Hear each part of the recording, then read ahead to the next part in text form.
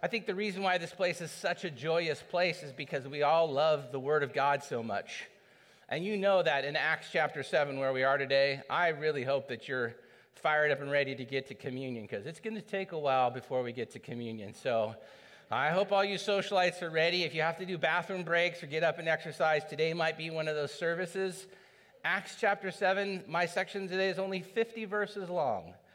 So on behalf of every pastor that's ever gone before you, last week Brother Bill did like an hour and a half in 15 verses, which was fabulous. Brother Bill, thank you. That chapter 6 is a beautiful chapter, but I have 50 verses.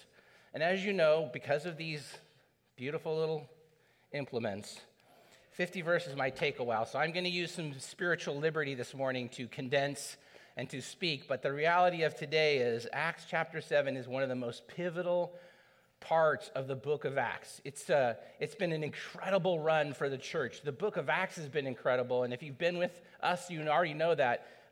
It's the beginning of the church. We are the church. And so we're the remnants of this church that started some 2,000 years ago. And so to know what our brothers and sisters experienced 2,000 years ago and how they, from the very beginning, saw God moving and using all things, the reality of today is this guy Stephen's being introduced. We got the last part of chapter 6 that Stephen was going to solve this problem of the Hellenistic widows who were not being serviced properly. And so the church, seeing that there was a conundrum or a problem or an issue, and said, how can we address the issues that happen naturally within a church? They said, well, let's gather some people together, some wise people together, and let's delegate. And let's let the church be a little bit more by doing some of the daily stuff with this group of people. And so from that, we get the introduction to Stephen, and Stephen actually becomes the first deacon. Now, I don't know about you guys if you know about deacons, but this church is blessed to have some amazing deacons. And deacons can be both male and female. And in this church, some of the incredible deacons are Charlie. You guys see Charlie out there in the front every week. His ministry, yes, let's take a moment to recognize some of our incredible deacons. That ministry that he does, the deacons are going to be known for doing. So when it comes to kind of understanding I think Ken used a picture, a little bit earlier picture of our group, the congregational meeting there. That might have been a few years before me, maybe Pastor Lee's group, but in the Pastor Lee, it just seems weird. It is what it is. But we have elders and we have deacons, and so the idea that Stephen was introduced last week as the first deacon, I just want to explain to you. Deacons do. So anyone, like the women's ministry, Jeannie and Diane and Jackie, those women do. They're doing ministry. They would be deaconesses, right? The donut ministry, you're saying, well, how important is that? Well, Kelly and Steve every week think about themes and genres and all these incredible things to bless you guys so that they can do. They serve you, right? And so what happens is some people kind of then look at the church like, okay, there's the elders, and it sounds like they're elder, so they're older, it must be more important. And the deacons, they're just what? It's not. This is church hierarchy, right? There's only one high in the church hierarchy. That's the word God, our Father, Jesus, God. That's it, okay? The rest of us are working as a team to divide and conquer. And what were they trying to divide and conquer? The doing of the ministry, deacons do, and then the elders, what we call elding or leading. So anytime you see someone teaching or leading, it's an indication of kind of eldership. And it's so important because the church has had this incredible run. The first 5 chapters, pretty much, they're just going and growing. And Peter, who went from this kind of lying failure guy, Peter has turned out to be this incredible speaker, and God's using him. And every time he speaks, the word of God encourages people, and you see the kingdom of God growing. And then all of a sudden, we get to this first little conundrum where some people sell some property, and they present this beautiful potential offering to the church, but it's not the fullness of what they say, yet they're saying it's the fullness. And they turn out that the church has to find out something, that if you lie to God, there are serious repercussions for that. Anyway, the church continues to work through that all the way through the idea of this chapter 6, where once again another conundrum or an issue comes up. And now there's favoritism. Well, some widows are being fed and some widows are not being fed. What do we do? And the church says, okay, we're going to come together and we're going to address it. And I think that's really, really important before we get to the heart of the message today, church, is that we hear what the Word of God is saying. In this life, you will have problems, all right? Our goal is not to avoid the problems, but when they do come up is to try to address them so that we can, as elders, continue teaching and leading, our primary call to ministry, and as deacons, continue to do the work that's required every single day. For what reason? so that the church can move along. And I just wanted to make note here, the idea of the attributes of a deacon are very specific, okay? And it talks about Stephen being someone who is full of spirit and full of wisdom. And if you look at the parameters today for the attributes of a deacon or an elder, they're the same. So please, don't think of anyone in the ministry as higher or lower. Think of us all as working together to accomplish the will of God. And because of that, no one role is any more or less important. They are all significant, and they are all crucial to getting the work done that God has required for us. And with that in mind, as chapter 6 kind of ends and begins, we end, like I said, with the beginning of Stephen being introduced. And because he did his job so well, I mean, he's brand new. He's like the first volunteer that's kind of going into leadership. He's actually being seized by the end of chapter 6 by the Sanhedrin once again, who's now going to make some very serious accusations. And we'll see those accusations begin when I begin the first part of chapter 7. Now, I just want to take another brief moment before I kind of get started here and pray, and then just ask you guys to make this consideration. Has there ever been a time in your life where someone has made an accusation, a false accusation against you? So as I get ready to pray this morning, I want you to be thinking about that and realize that this is a false accusation against a man of God who's simply doing what God asked him to do. And we're going to see what he does, and we're going to watch how he responds, and hopefully today that will both be an encouragement to you and a way for you to learn and maybe model for yourself biblical response to when attacks come. Father God, I thank you for the morning. I thank you for the opportunity that each week prepares and just studying and seeing God's word. And I know that each week it's going to be a struggle just to get here. And I know that it's a holiday weekend, it's a Super Bowl weekend, it's traffic, it's something in the weather. It's just, all these different things are trying to distract us from the encouragement that comes from the word of God. And chapter 7 is so important because this guy, this deacon, this doer of God's word was just trying to assist in getting the widow's food. And yet through that ministry, you've provided him with this opportunity to speak to the Sanhedrin, to speak to the highest level of authority in the land. And I just find the empowerment of what comes from this man's mouth so encouraging that we, jars of clay, Father, can be used to support and speak the truth of your kingdom, Father. What a privilege this morning is as we prepare our hearts for communion and all the different things that are available today. I pray that first and foremost, Father, you would just remind us that if we are truly followers of Christ, then we will have adversaries in this world, and we're not to be afraid, and we're not to kowtow, and we're not to hide, but Father, we are to hold fast in the truth that is the Spirit of God. May everything that we say and do this morning bring honor and glory through your Son, Jesus Christ. Amen. So let me just say this, Stephen, first deacon, right? He's not just going to be the first deacon. He's going to be the first of many things. He's actually going to transition from a deacon to being called in front of the Sanhedrin to being, for me, was one of the most powerful pastoral messages recorded. And I can tell you that simply by this. This is the longest passage in Acts chapter 7, the most verses. And this is by far and away the most proficient apologia, depending on how you want to read it in Greek, given in the New Testament. So the idea of an apologetic comes from 1 Peter 3. And there, the concept there would be, we're told to always have a defense of what we believe. Now, if you don't understand how that works and kind of what it is, it's not an attacking defense. This would be like a lawyer who simply studied the information and made sure that he not only knows what he's about to say, but can present that in such a way that it's an overwhelming truth.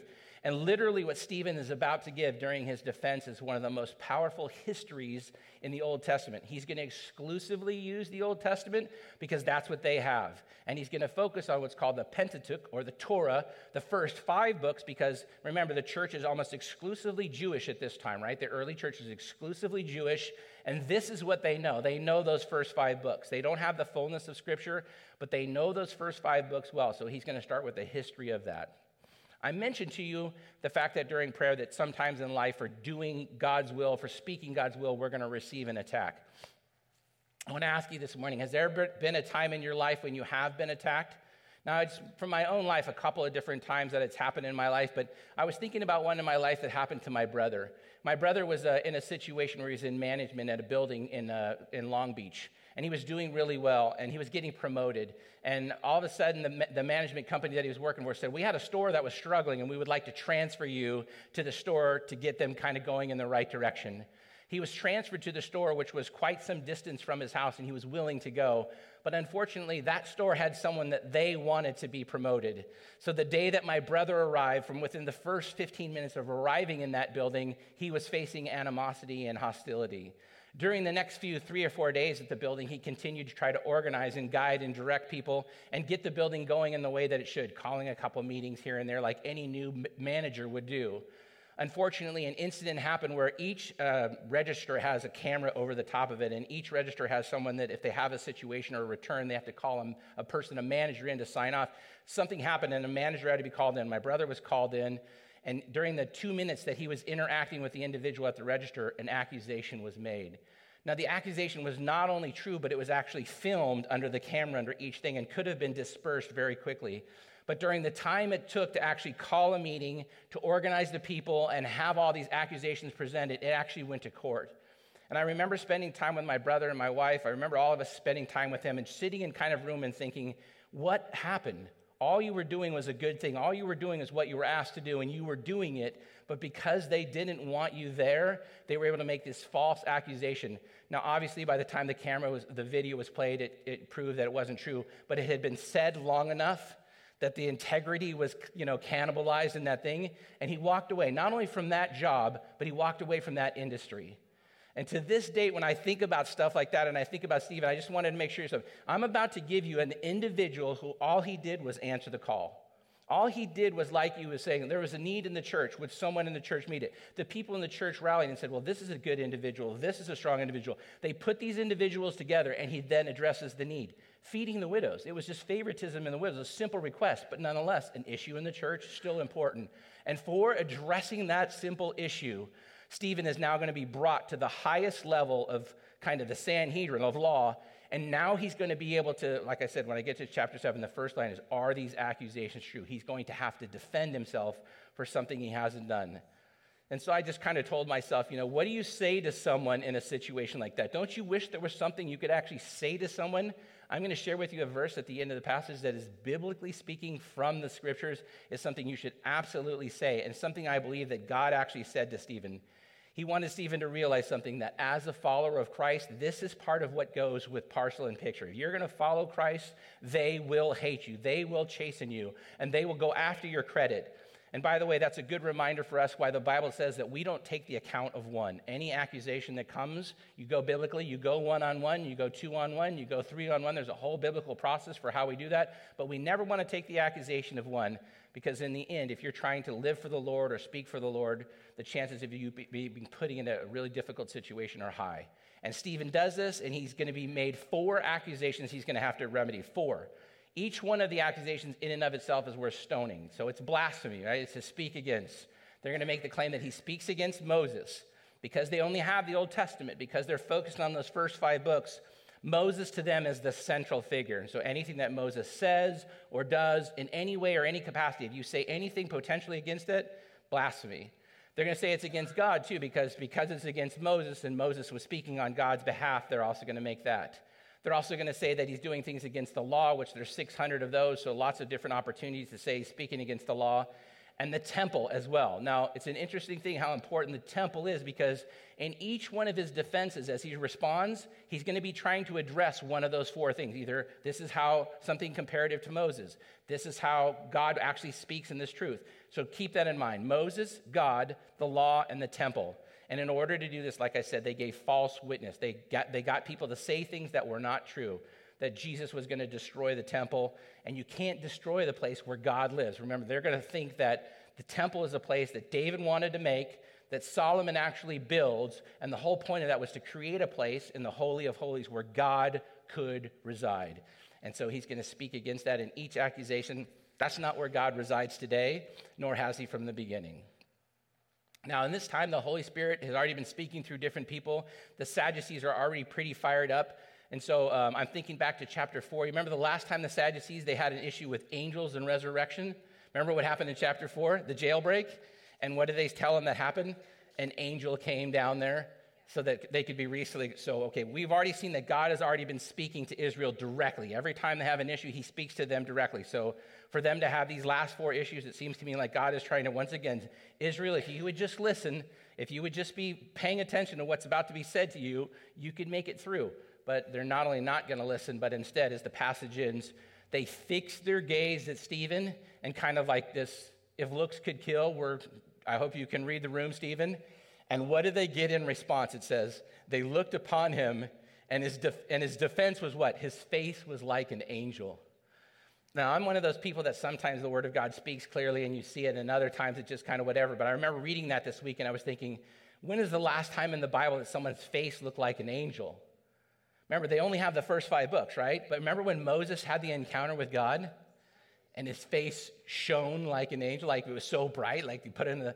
And I couldn't help but think about sometimes it's like, this is another opportunity because he hasn't given any defense yet, right? His only defense now is he's standing accused in front of them. But here's a little insight before we even get to this brilliant defense. His face, his countenance was already saying, I'm with the Lord. So I just want to give that to you because maybe you're thinking, well, I'm not someone who speaks eloquently, and so giving an incredible defense may be really difficult for me. Before he speaks a word, his countenance said, I'm with the Lord, okay? That's something you can have this morning and be prepared because as we get ready to transition, like I said, I'm going to read a zillion passages, some more than others, and then I'll exegete, some I'll have to condense, but it's really important that I get through it all and set it up for next week, so here we go. Acts chapter 7, verse 1.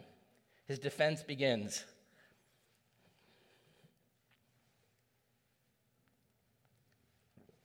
And the high priest said, are these things so? And he said, hear me, brethren and fathers, for the God of glory appeared to our father Abraham when he was in Mesopotamia, before he lived in Haran. And he said to him, leave your country and your relatives and come into the land that I will show you. Then he left the land of the Chaldeans and settled in Haran. From there, after his father died, God had him move to this country in which you are now living.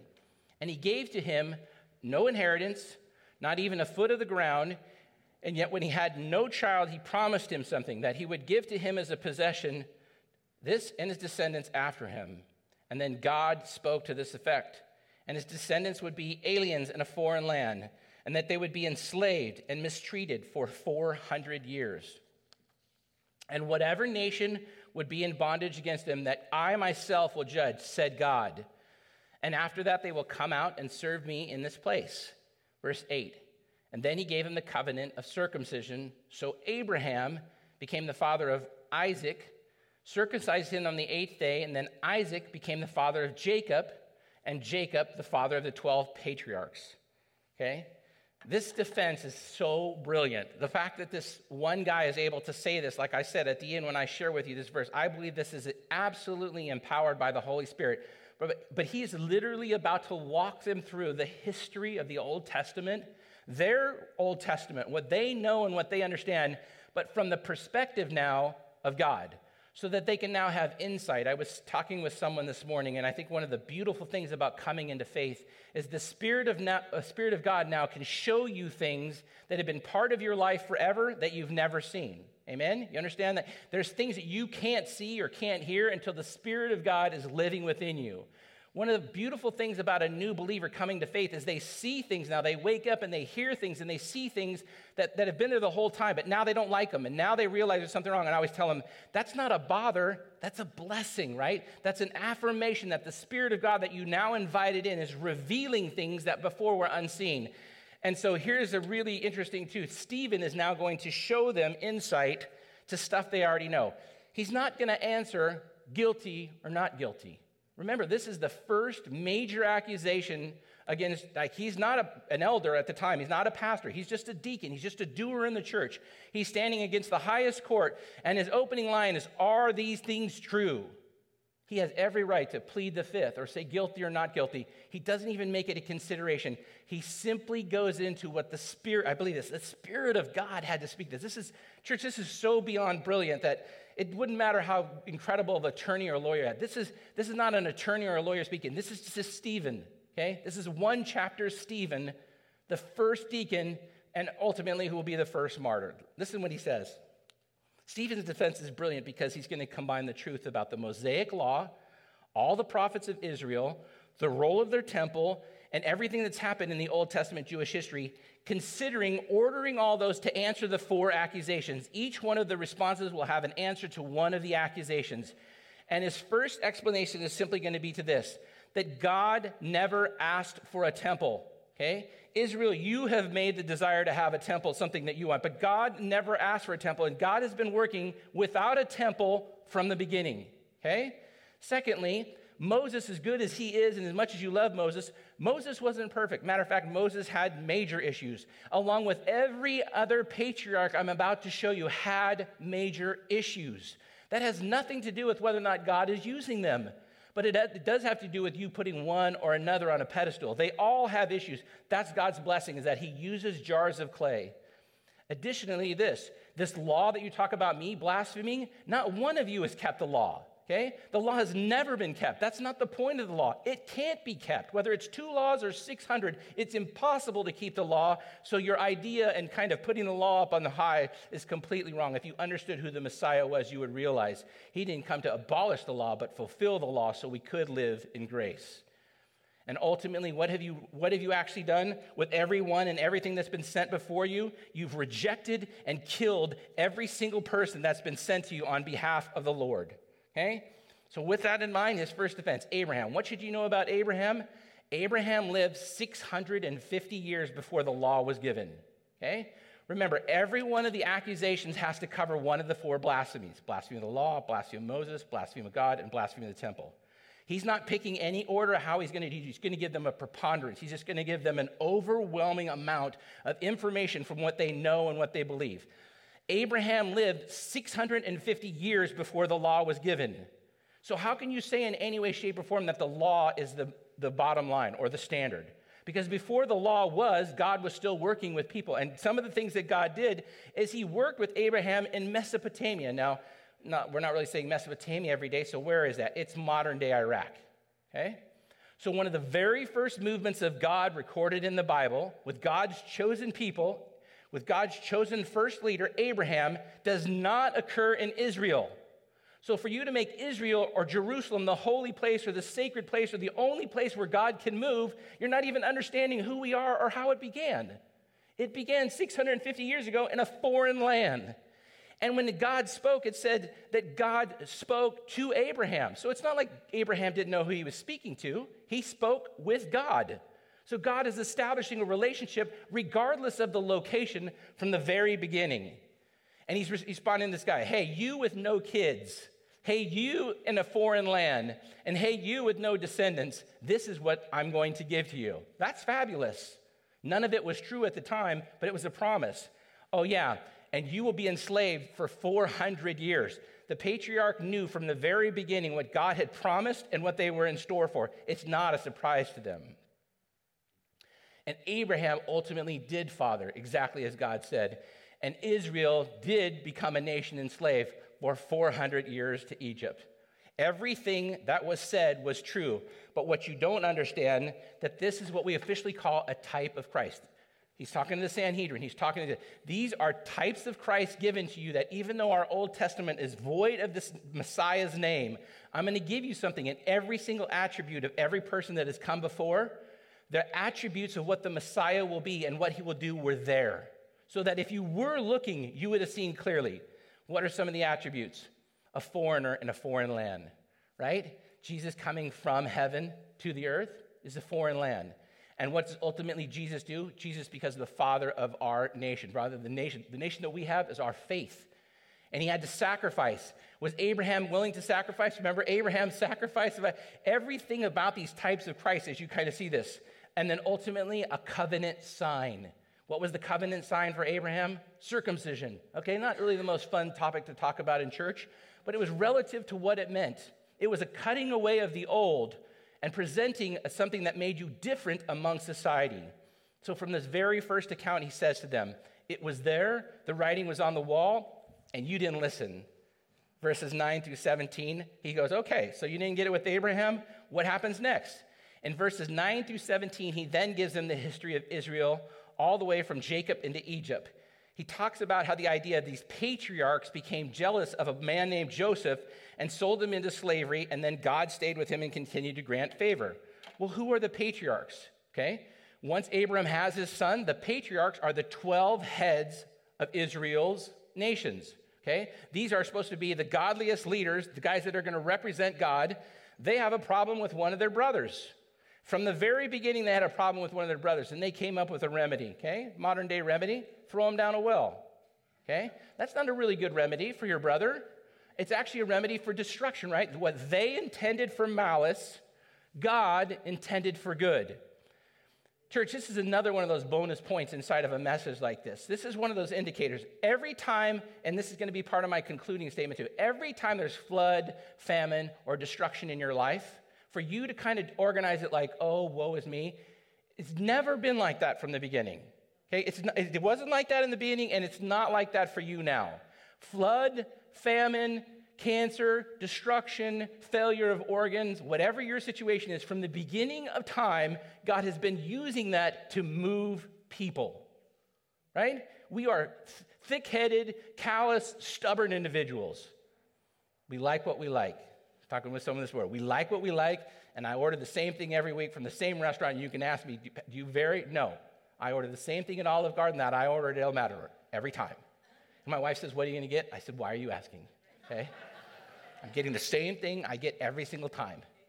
So how is God going to move a thick-headed, stubborn person? Flood, famine, death, and destruction. And throwing your brother down a well, and you and your caravan driving away thinking, we're done with that issue. Not only were they not done with that issue, but what does Joseph actually go to do?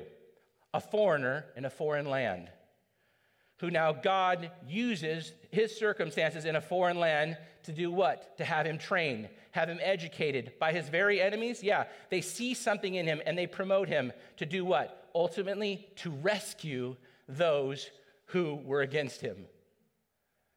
So what does this mean? A rescue in a foreign land? Does this sound familiar, church? Yes, this is a type of Christ.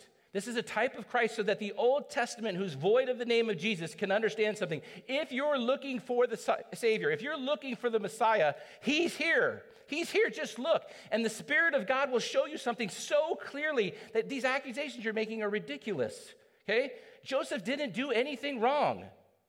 Stephen didn't do anything wrong. My brother didn't do anything wrong. And I'm sure there's times in your life where you have done nothing wrong and someone has come up against you. They've done it with me. I've had people come up against me in the church and make accusations against me. But what are we supposed to do? Run?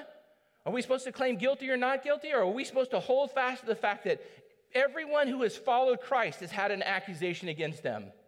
And the whole point of that was Joseph what? So that Joseph could one day restore his family. The very family that threw him in a well? Yes. That's who our God is. And that's what our God does. Sent to rescue, to unite a family that was in total discord. Right?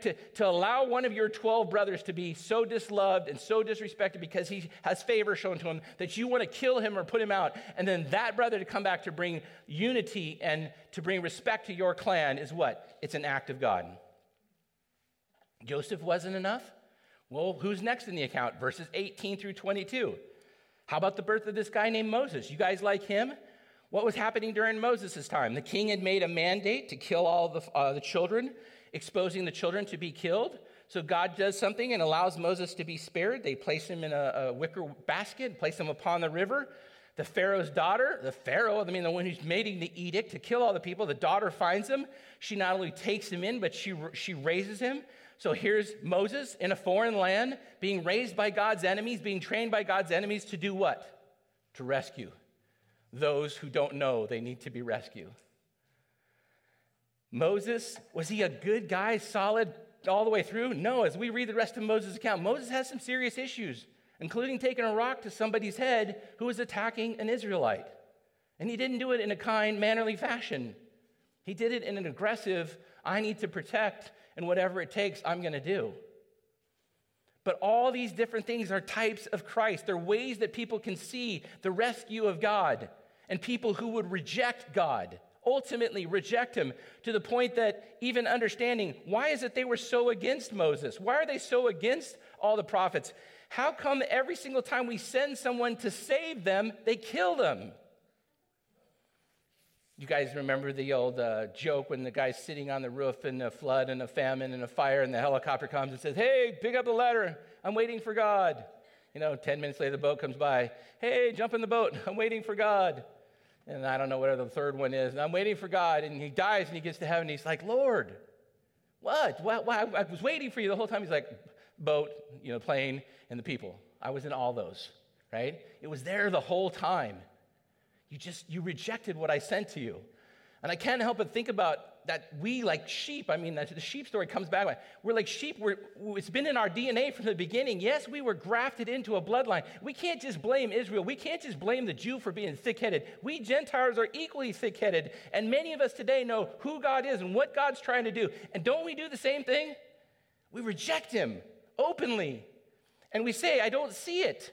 And so verses 24 through 29, as they try to have this conversation with Moses, Moses was in a situation, like I said, there was an argument between an Israelite and an Egyptian, and Moses comes in and does what he has to do in his mind to solve the issue.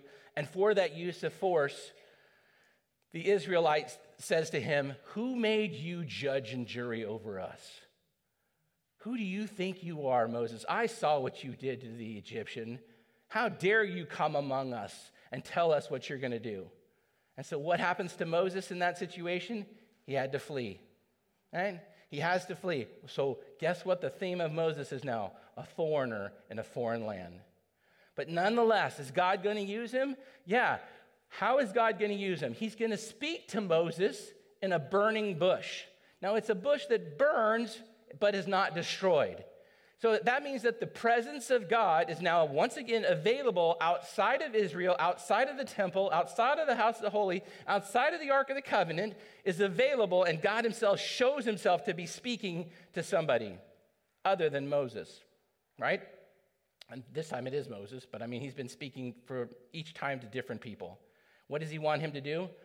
Go to Egypt, rescue his people. Even though they don't understand, they need to be rescued. I think at that point, Egypt's basically just, the Israelites have dug in. They're the Hebrews still at that time. They've dug in. They're kind of living with things. But God's saying, "Look, I heard their prayers, and I've been working on it the whole time, and now I'm sending you back in." So Moses, the murdering Moses, now becomes another type of Christ. An opportunity to see someone being used by God to be a rescuer. I love the fact that Moses gets to be a chosen person of God. Now, I don't know about you and how bad the things you've done, but I think one of the beautiful things about baptism and testimonies, we all get to hear the testimonies of other people's lives. And I've heard people say, "Oh, such and such a testimony is so much better than mine," right? As though it's some kind of competition, some kind of level of like how bad or horrific our life was. It's not like that. Sin is sin, and the score is 1, okay? All sin is the same and counts 1. Blasphemy is the one that we really need to worry about, because the opportunity for you to confess whatever your life is your life. And your life's going to resonate with people much differently than other people's lives.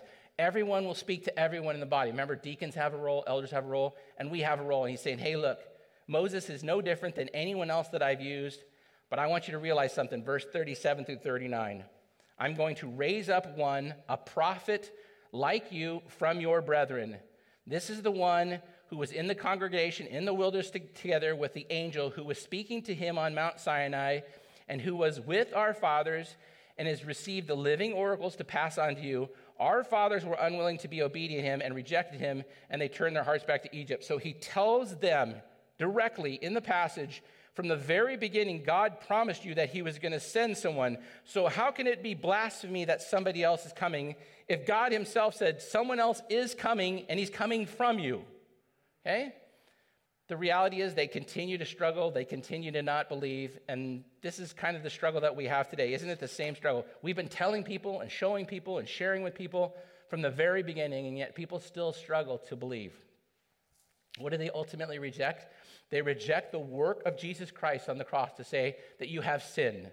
Because of your sin, you're separated from God. And that story that you had is the same story that they had from the very beginning. And they continue to do what? to see, oh, there's got to be something else in our history that will tell us something. He goes, okay, how about verses 40 through 50? What about the time Aaron took leadership while Moses was up on the hill? You want to talk about a failure to communicate? You want to talk about, remember in the beginning, Moses, the stuttering Moses told the Lord, are you sure you want me? Are you sure you want me? Isn't there one who's handsome and speaks well and the one that everyone says should be doing it? Who is the one that he said everyone should be doing it? Aaron, right? Aaron's supposed to be good. Well, what about the time Aaron had a chance to lead when Moses was up on the hill for 40 days on Mount Sinai, getting the 10 Commandments? What does he come down to? He comes down to debauchery. He comes down to absolute pandemonium. He comes down to Israel losing control of their mind and bringing all their gold trinkets and putting them all together and melting them and actually facilitating idol worship and building a golden calf and dancing around and celebrating this golden calf and claiming this is who we worship now. Right? We talked about that. The first 3,500 that die in the Bible, kind of recorded history, are who? Those dancing around this golden idol. Who was their leader? Aaron. You guys people have been put in place and people have been trying to do things from the very beginning and they've been failing us. They've been failing Israel from the very beginning, and yet that has not stopped God from moving. Every situation simply allows God to continue to move. He swallows them up, the ground opens up, he swallows those people up, and then Moses says, those of you who are with me, come join me. And what does God do? He moves forward. He says, I understand David's desire to want to build a place for his father. I understand David's heart to say, let me build something that's beautiful. And then I understand Solomon's heart to say, I have all things. I've been blessed with so much. I mean, Solomon has mines of gold, mines of silver, mines of rubies, mines of diamonds, 750 concubines, 1,500 wives. I mean, so Solomon has it all, right? And he's already said vanity upon vanity. But Solomon says, here's something that I can do. I can build this great temple for the Lord. And I understand in their minds how ultimately that made total sense. But when I'm telling you that it's all going to be destroyed, let's see, so AD 33, Jesus dies. So this is probably 33 through 35, maybe AD 37. What happens in AD 70? Complete destruction of, there's no temple. Like, they're not going to a temple today and worshiping. They're worshiping at the foundation, the concrete block of what was left of the temple as the Romans burned it to the ground. So even what they were thinking about, even what they didn't understand, even though they're missing the point by a mile, it would have happened either way. But they said, no, this place that Solomon built, this is where God resides in the Holy of Holies. I love how the Lord responds to simple Stephen. I mean, like I said, one of the most power defenses I've ever seen. This is verses now 48 through 50. However, the Most High does not dwell in houses made by human hands, as the prophet says. Heaven is my throne, and the earth is my footstool for my feet. What kind of house would you build for me, says the Lord? Or what place is there for my rest? Was it not my hand which made all these things? Now Stephen's going after him once again, guys. Stephen's so impressive. It's like I always hear people talking about amazing people in the Bible. And this guy, this one chapter wonder, this one message wonder, this 150-verse defense of the Bible, it's amazing to me. It's just too powerful. It's too clear. It's too concise. How dare you think you make a place where God lives? How dare you say that God can only be for Israel, in the temple? How narrow is your scope? That he made this place. And wherever God is holy. Going back to the burning bush. What did he tell Moses during his time with him during the burning bush? Remove your flip-flops, right? My flip-flops, yes, remove your flip-flops, for the ground for which you stand on is holy. Church, wherever God is holy. So, is God here? This building is more than just a building. Wherever two or more are gathered, and that's an interesting conundrum that I hear people part. Well, now that me and you are together and we're praying, two or more are gathered. Okay, am I not with the Spirit of God? Okay, so by default, it's me plus the Spirit of God whenever I pray. Time out. That's two. Okay, my spirit and the Spirit of God. So whenever two or more are gathered, I stand on a holy place. You sit right now in a holy place. We are a holy nation. We are under this line of authority, right? Priests. Do any of you feel like priests? I don't feel like a priest. Do any of you feel like pastors? Sometimes I don't feel like a pastor. Yet he says, where you are with me is holy. Take your shoes off. Think about who I am, right? It's not just that giving a tithe to God is a good thing or a bad thing, but lying to God, if we learned anything, right? It's just a bad thing. Because just as loving as God is, he's holy and he's just. To make me this little temple and this little building, seriously, in the scope of my view of the earth, you made me this? And you want me to reside in this? This is my footstool. I'm above all this. I made this for you. This is a representation of my love for you. Don't tell me what you're representing. I'm not in a box. I'm everywhere. And wherever my believers are, I am too with them. Now, I'm going to save next week because I do want to get to communion, and I think that's more than long enough. 11 feels good. I'm going to save next week for you, but I can tell you this. Their response to Stephen is not only drastic, but I think it's indicative of kind of the nature of where the world is going. It's hostile. Okay? And I want you to know about this as we kind of prepare ourselves for communion and do some different things right now, and I take a different... Next week is important. Next week would be a good time for you to start thinking about inviting someone to church and kind of just reminding ourselves, we have work to do because the world that we're living in is no longer not just not nice to us. I believe the world is getting hostile towards us. And next week, when you see the response of how they responded to this final defense of faith. I'm not blaspheming Moses. Moses was just like every other patriarch, failed, but nonetheless used by God. I'm not blaspheming God. This is God himself who's speaking these things. I'm not blaspheming the law. Before the law was even there, God was working in people from the very beginning. I'm not blaspheming any part of the temple. The temple, this thing you recognize as being so holy, the temple is going to be completely destroyed. You don't even know what's in front of you. And without a temple, God was still moving. God was still working. And God was still showing himself to people. He was, he is, and forevermore will be. And you guys think of yourself as being so high and so lofty. And next week, he's going to get it. And I want to invite you back next week because verses 51 through 60 tell us that not only does Stephen get it, but he gets it in a way that sets precedent for the rest of those prophets of God who will hold fast. It's not guilty or not guilty. Church, it's the phrase, "Step forward, my good and faithful son," that Stephen wanted to hear. Okay? We're all guilty.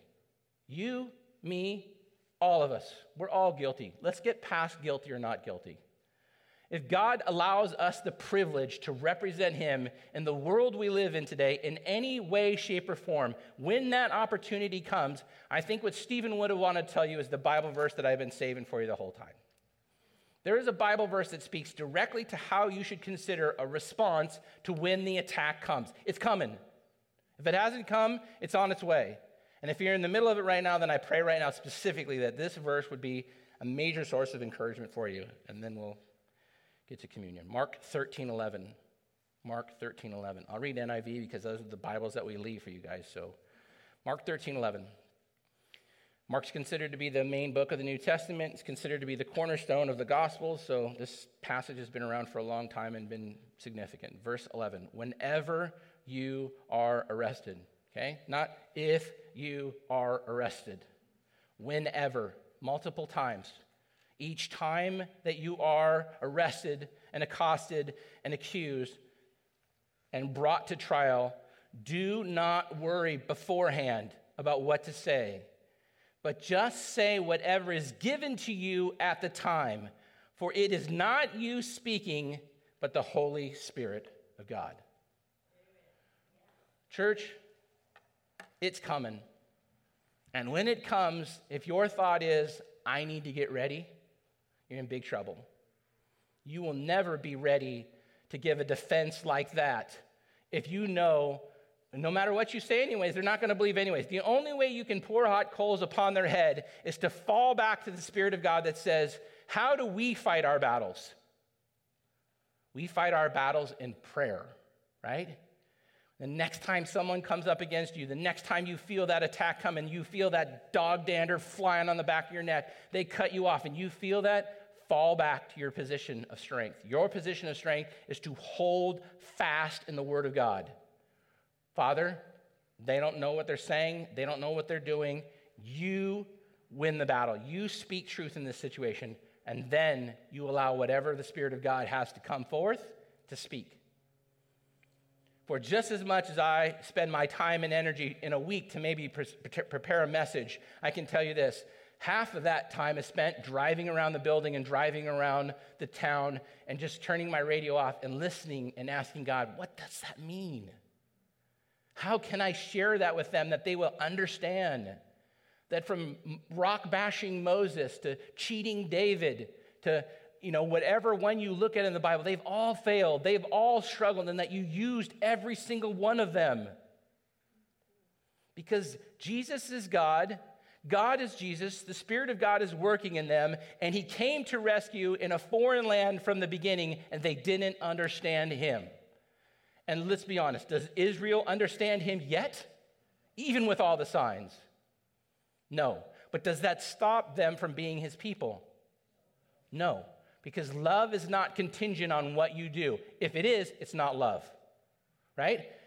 I birth my kids with my child, and I raise them in such a way that I hope one day that the love that I give them unconditionally will be returned one day, right? I told you this is my understanding of how God's using this condition. Like, has God known that there will be some who believe and some that don't believe? No, he loves unconditionally, and whether they believe or they don't believe, it does no bearing on that. He loves. He loves, we sin. He loves, we sin. He loves. And God will continue to use flood and famine and misfortune and even our enemies. Pharaoh's daughter, she raises Moses. I mean, how many times and time again? You're so worried about all these other people. God's been using donkeys to speak. God can use anyone and anything. He can use the worst pastor on TV today that's speaking absolute blasphemy. God can still use that person to speak his truth.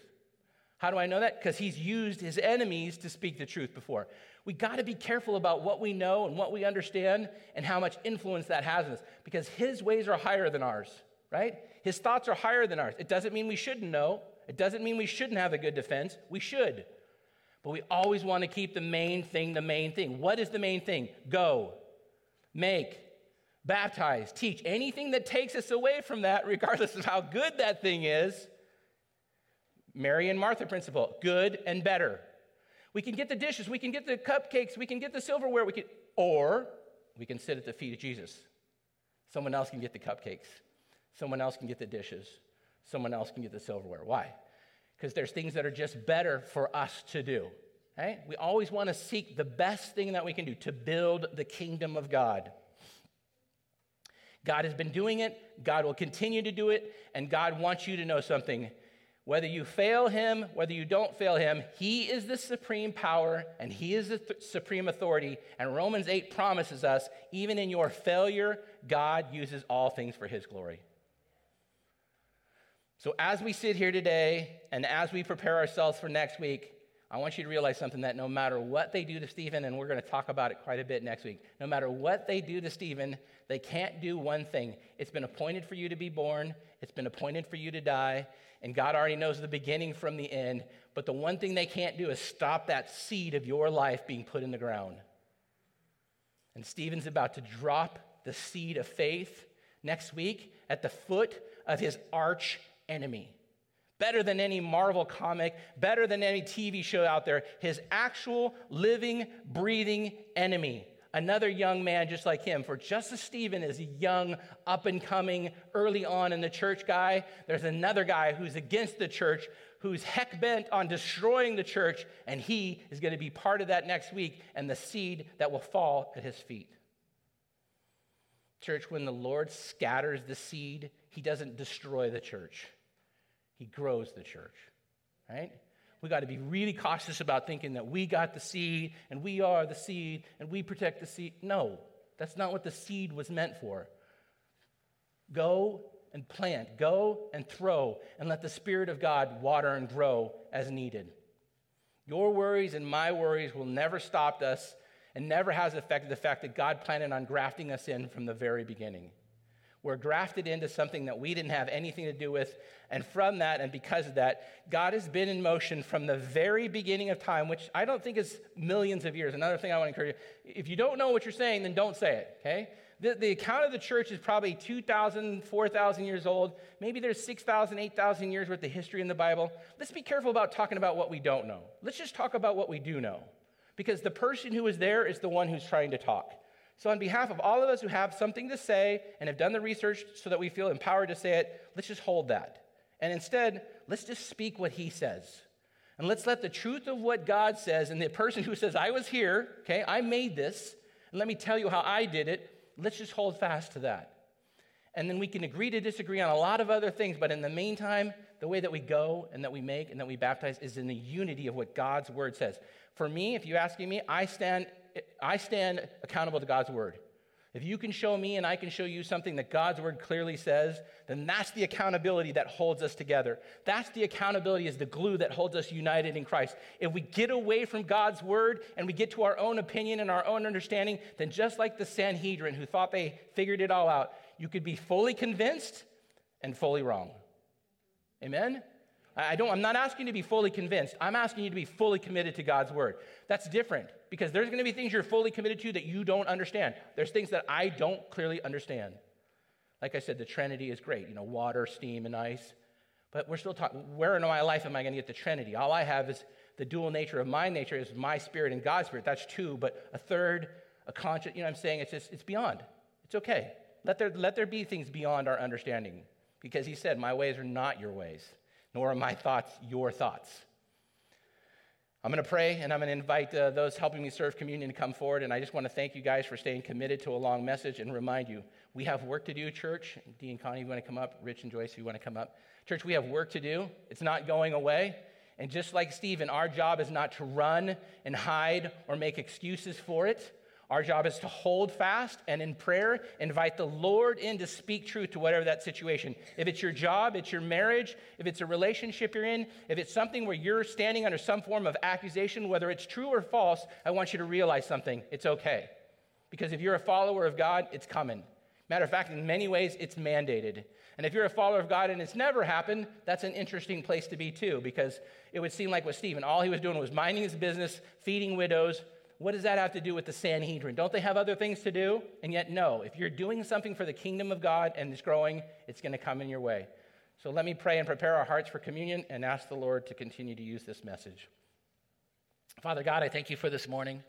I thank you for the opportunity that a passage like this reminds us that from the very beginning, literally, Stephen just walked us through from the very beginning, from the birth of the church, when none of us were even here to know what was going on, Father, that you have made your fingerprints so clear. And that any person who's willing to look with the power of the Spirit of God, whose job is to provide the truth, to be able to see the truth in it, it is so clear what you were prepping people for and what you were trying to show them and how you actually worked with people. And I pray for today, Father. I pray for the church. I pray that the spirit of confusion or being kind of not sure about things would just go away, Father, that the smoke would clear and we would have absolute clarity when it comes to realizing to be all in for the Spirit of God, to be all in for your word, to be all in as a follower of Christ, it's going to come with the tax. And when it comes, it's okay. Just as Mark said, Father, we're going to fall back and we're going to hold fast and we're going to invite the Spirit of God into our lives to speak the truth that you need those people to hear. And then you, Father, you, the great, powerful, sovereign authority, Father, can then speak the truth that people so desperately need to hear. I pray for those hardened hearts, for those hardened ears, for those calloused ears that are out there, for the people in our very lives that continue to fight and run away from you, Father. I pray that today, this week, somehow this hour, Father, that victories would be won in the name of Jesus, that those walls would begin to fall. And if there's anyone in this building today, Father, even someone listening online in the future now, who didn't know that Jesus is the way, the truth, and the life, that didn't know that from the very beginning you signed it, you sealed it with your blood, Father. I pray that this morning would be the opportunity to stop and profess and confess the name of Jesus and invite him in to receive him, the forgiveness of their sins, to be cleansed, and to be made a child of the Most High. Father, may everything we continue to say and do this morning bring honor and glory to and through your Son, Jesus Christ. Amen. We're going to do communion at this time, and I just want to ask you if you could come down one side left and come down one side right, and then if you guys could all kind of return through the middle, that would be great. And we'll be here to serve communion with you at this time.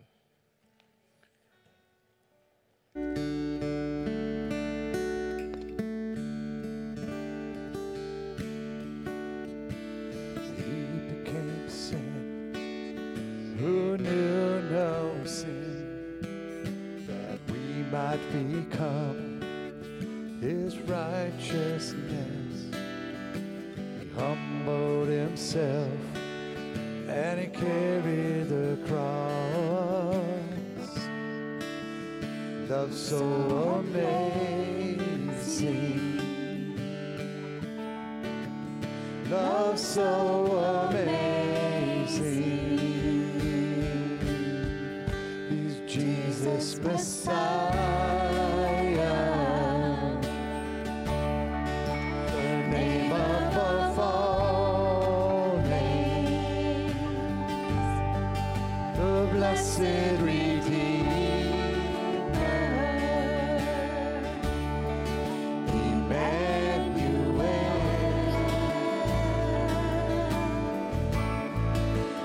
rescue for sinners, the ransom from heaven. He's Jesus Messiah, the Lord of all.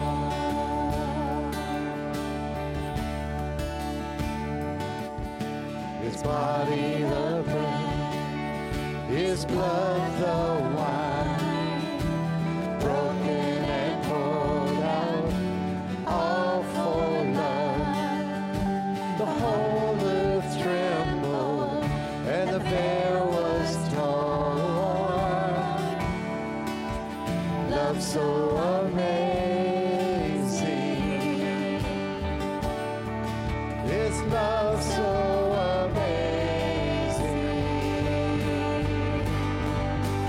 Jesus Messiah,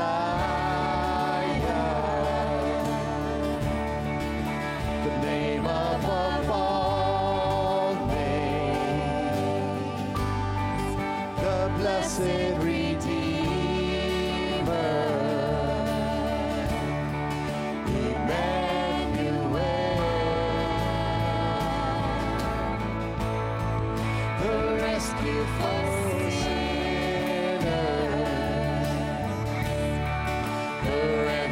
from heaven. He's Jesus Messiah. He is the Lord of all. All our hope, all our hope is in you. All our hope glory to you, God, the light of the world.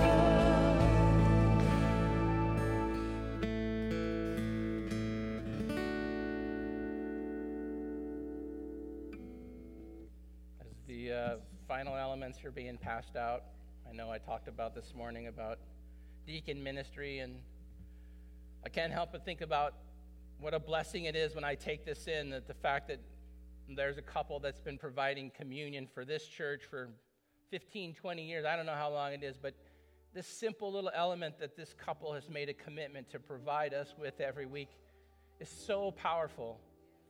And yet they, like this bread, they kind of remain in anonymity. They just want to do the work that the Lord has given them, and they want to be faithful. And yet I think about each week as like, I asked her last week, where does the bread come from? You know, it tastes so good. It's not just bread, right? Like this is the Lord. I get to take in the Lord. I get to remind myself, I'm not doing this by myself.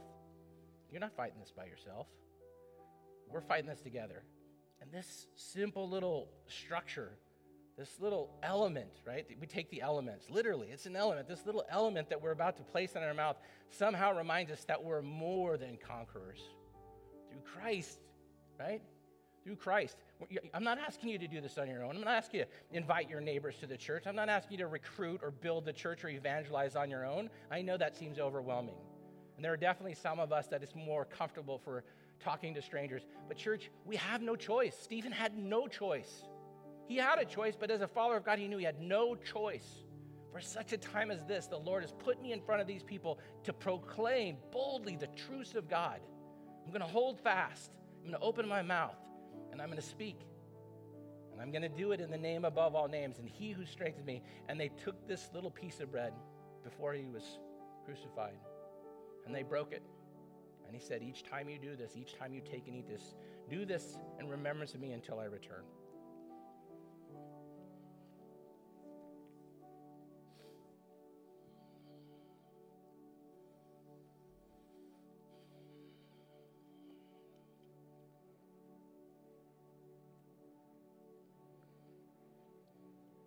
How can a murderer like Moses stand before God as one of his? How can any of us stand before a holy God as one of his? One of the ways we stand is because of the blood that was shed for us. Now, saying blood in the church today has become a very unpopular phrase, and some churches will actually go as far as they possibly can to not say sin, to not say Jesus, and to not say blood. But church, who are we? What are we if we don't have this? For without the remission of sin, without the blood being shed, there is no forgiveness of sins. We're all dead in our sins if we don't have this. And each time we get a chance, once a month, to place this simple element in our mouth, we're reminding ourselves. Romans 8, say it, speak it, and hold fast to it. There is no condemnation for those in Christ. This is the redemption of our condemnation. This price that was paid for you and me means you have the right to speak to your neighbors, to invite them to church, to invite them to faith, and to share boldly like Stephen did the defense of God that is in you. Each time you do this, and when they gather around the table, they remind themselves, do this until I return. Do this in remembrance of me. Father God, this morning, I just thank you for the opportunity to hold fast to that which was true 2,000 years ago, that which will be true 2,000 years from now, and Father, to that which will be true when time itself has come to an end. For you have placed us in time. You are outside of all these things. You are omnipotent. You are all-knowing. You're all-powerful. And yet we, your jars of clay like Stephen, simply want to do the work that you've placed before us. Father, I pray that today in the name of Jesus, every believer in here would feel a sense of empowerment to realize who they are in Christ, that each one of them can go from deacon to pastor if they simply would hold fast when the opportunity that you present to share and invoke the name of Jesus into their lives, into their situations. May we not run from, may we not be fearful of, may the term guilty or not guilty not even be a potential question or answer in our heart, simply the concept that I want to step forward into, well done, my good and faithful servant. Father, we thank you for the morning and what your son, Jesus Christ, has made. If there's anyone, like I said, in this building today who doesn't know, we invite them to come forward, to stay afterwards, and to not leave this place until they know that Jesus is the way, the truth, and the life. We thank you for it all. We do it all in your son's precious and holy name. Amen. God bless you guys. Have a beautiful morning, a beautiful afternoon. Every blessing you pour out, I'll turn back to praise. When the darkness closes in, Lord, still I will say, blessed be the name of the Lord. Blessed be your name. Blessed be the name of the Lord. Blessed be your glorious name. Blessed be the name of the Lord. Blessed be your name. Blessed be the name of the Lord. Blessed be your glorious name. You give and take away. You give and take away. choose to say, Lord, blessed be your name. Blessed be the name of the Lord. Blessed be your name. Blessed be the name of the Lord. Blessed be your glorious name. Sing it. Blessed be the name of the Lord. Blessed be your name. Blessed be the name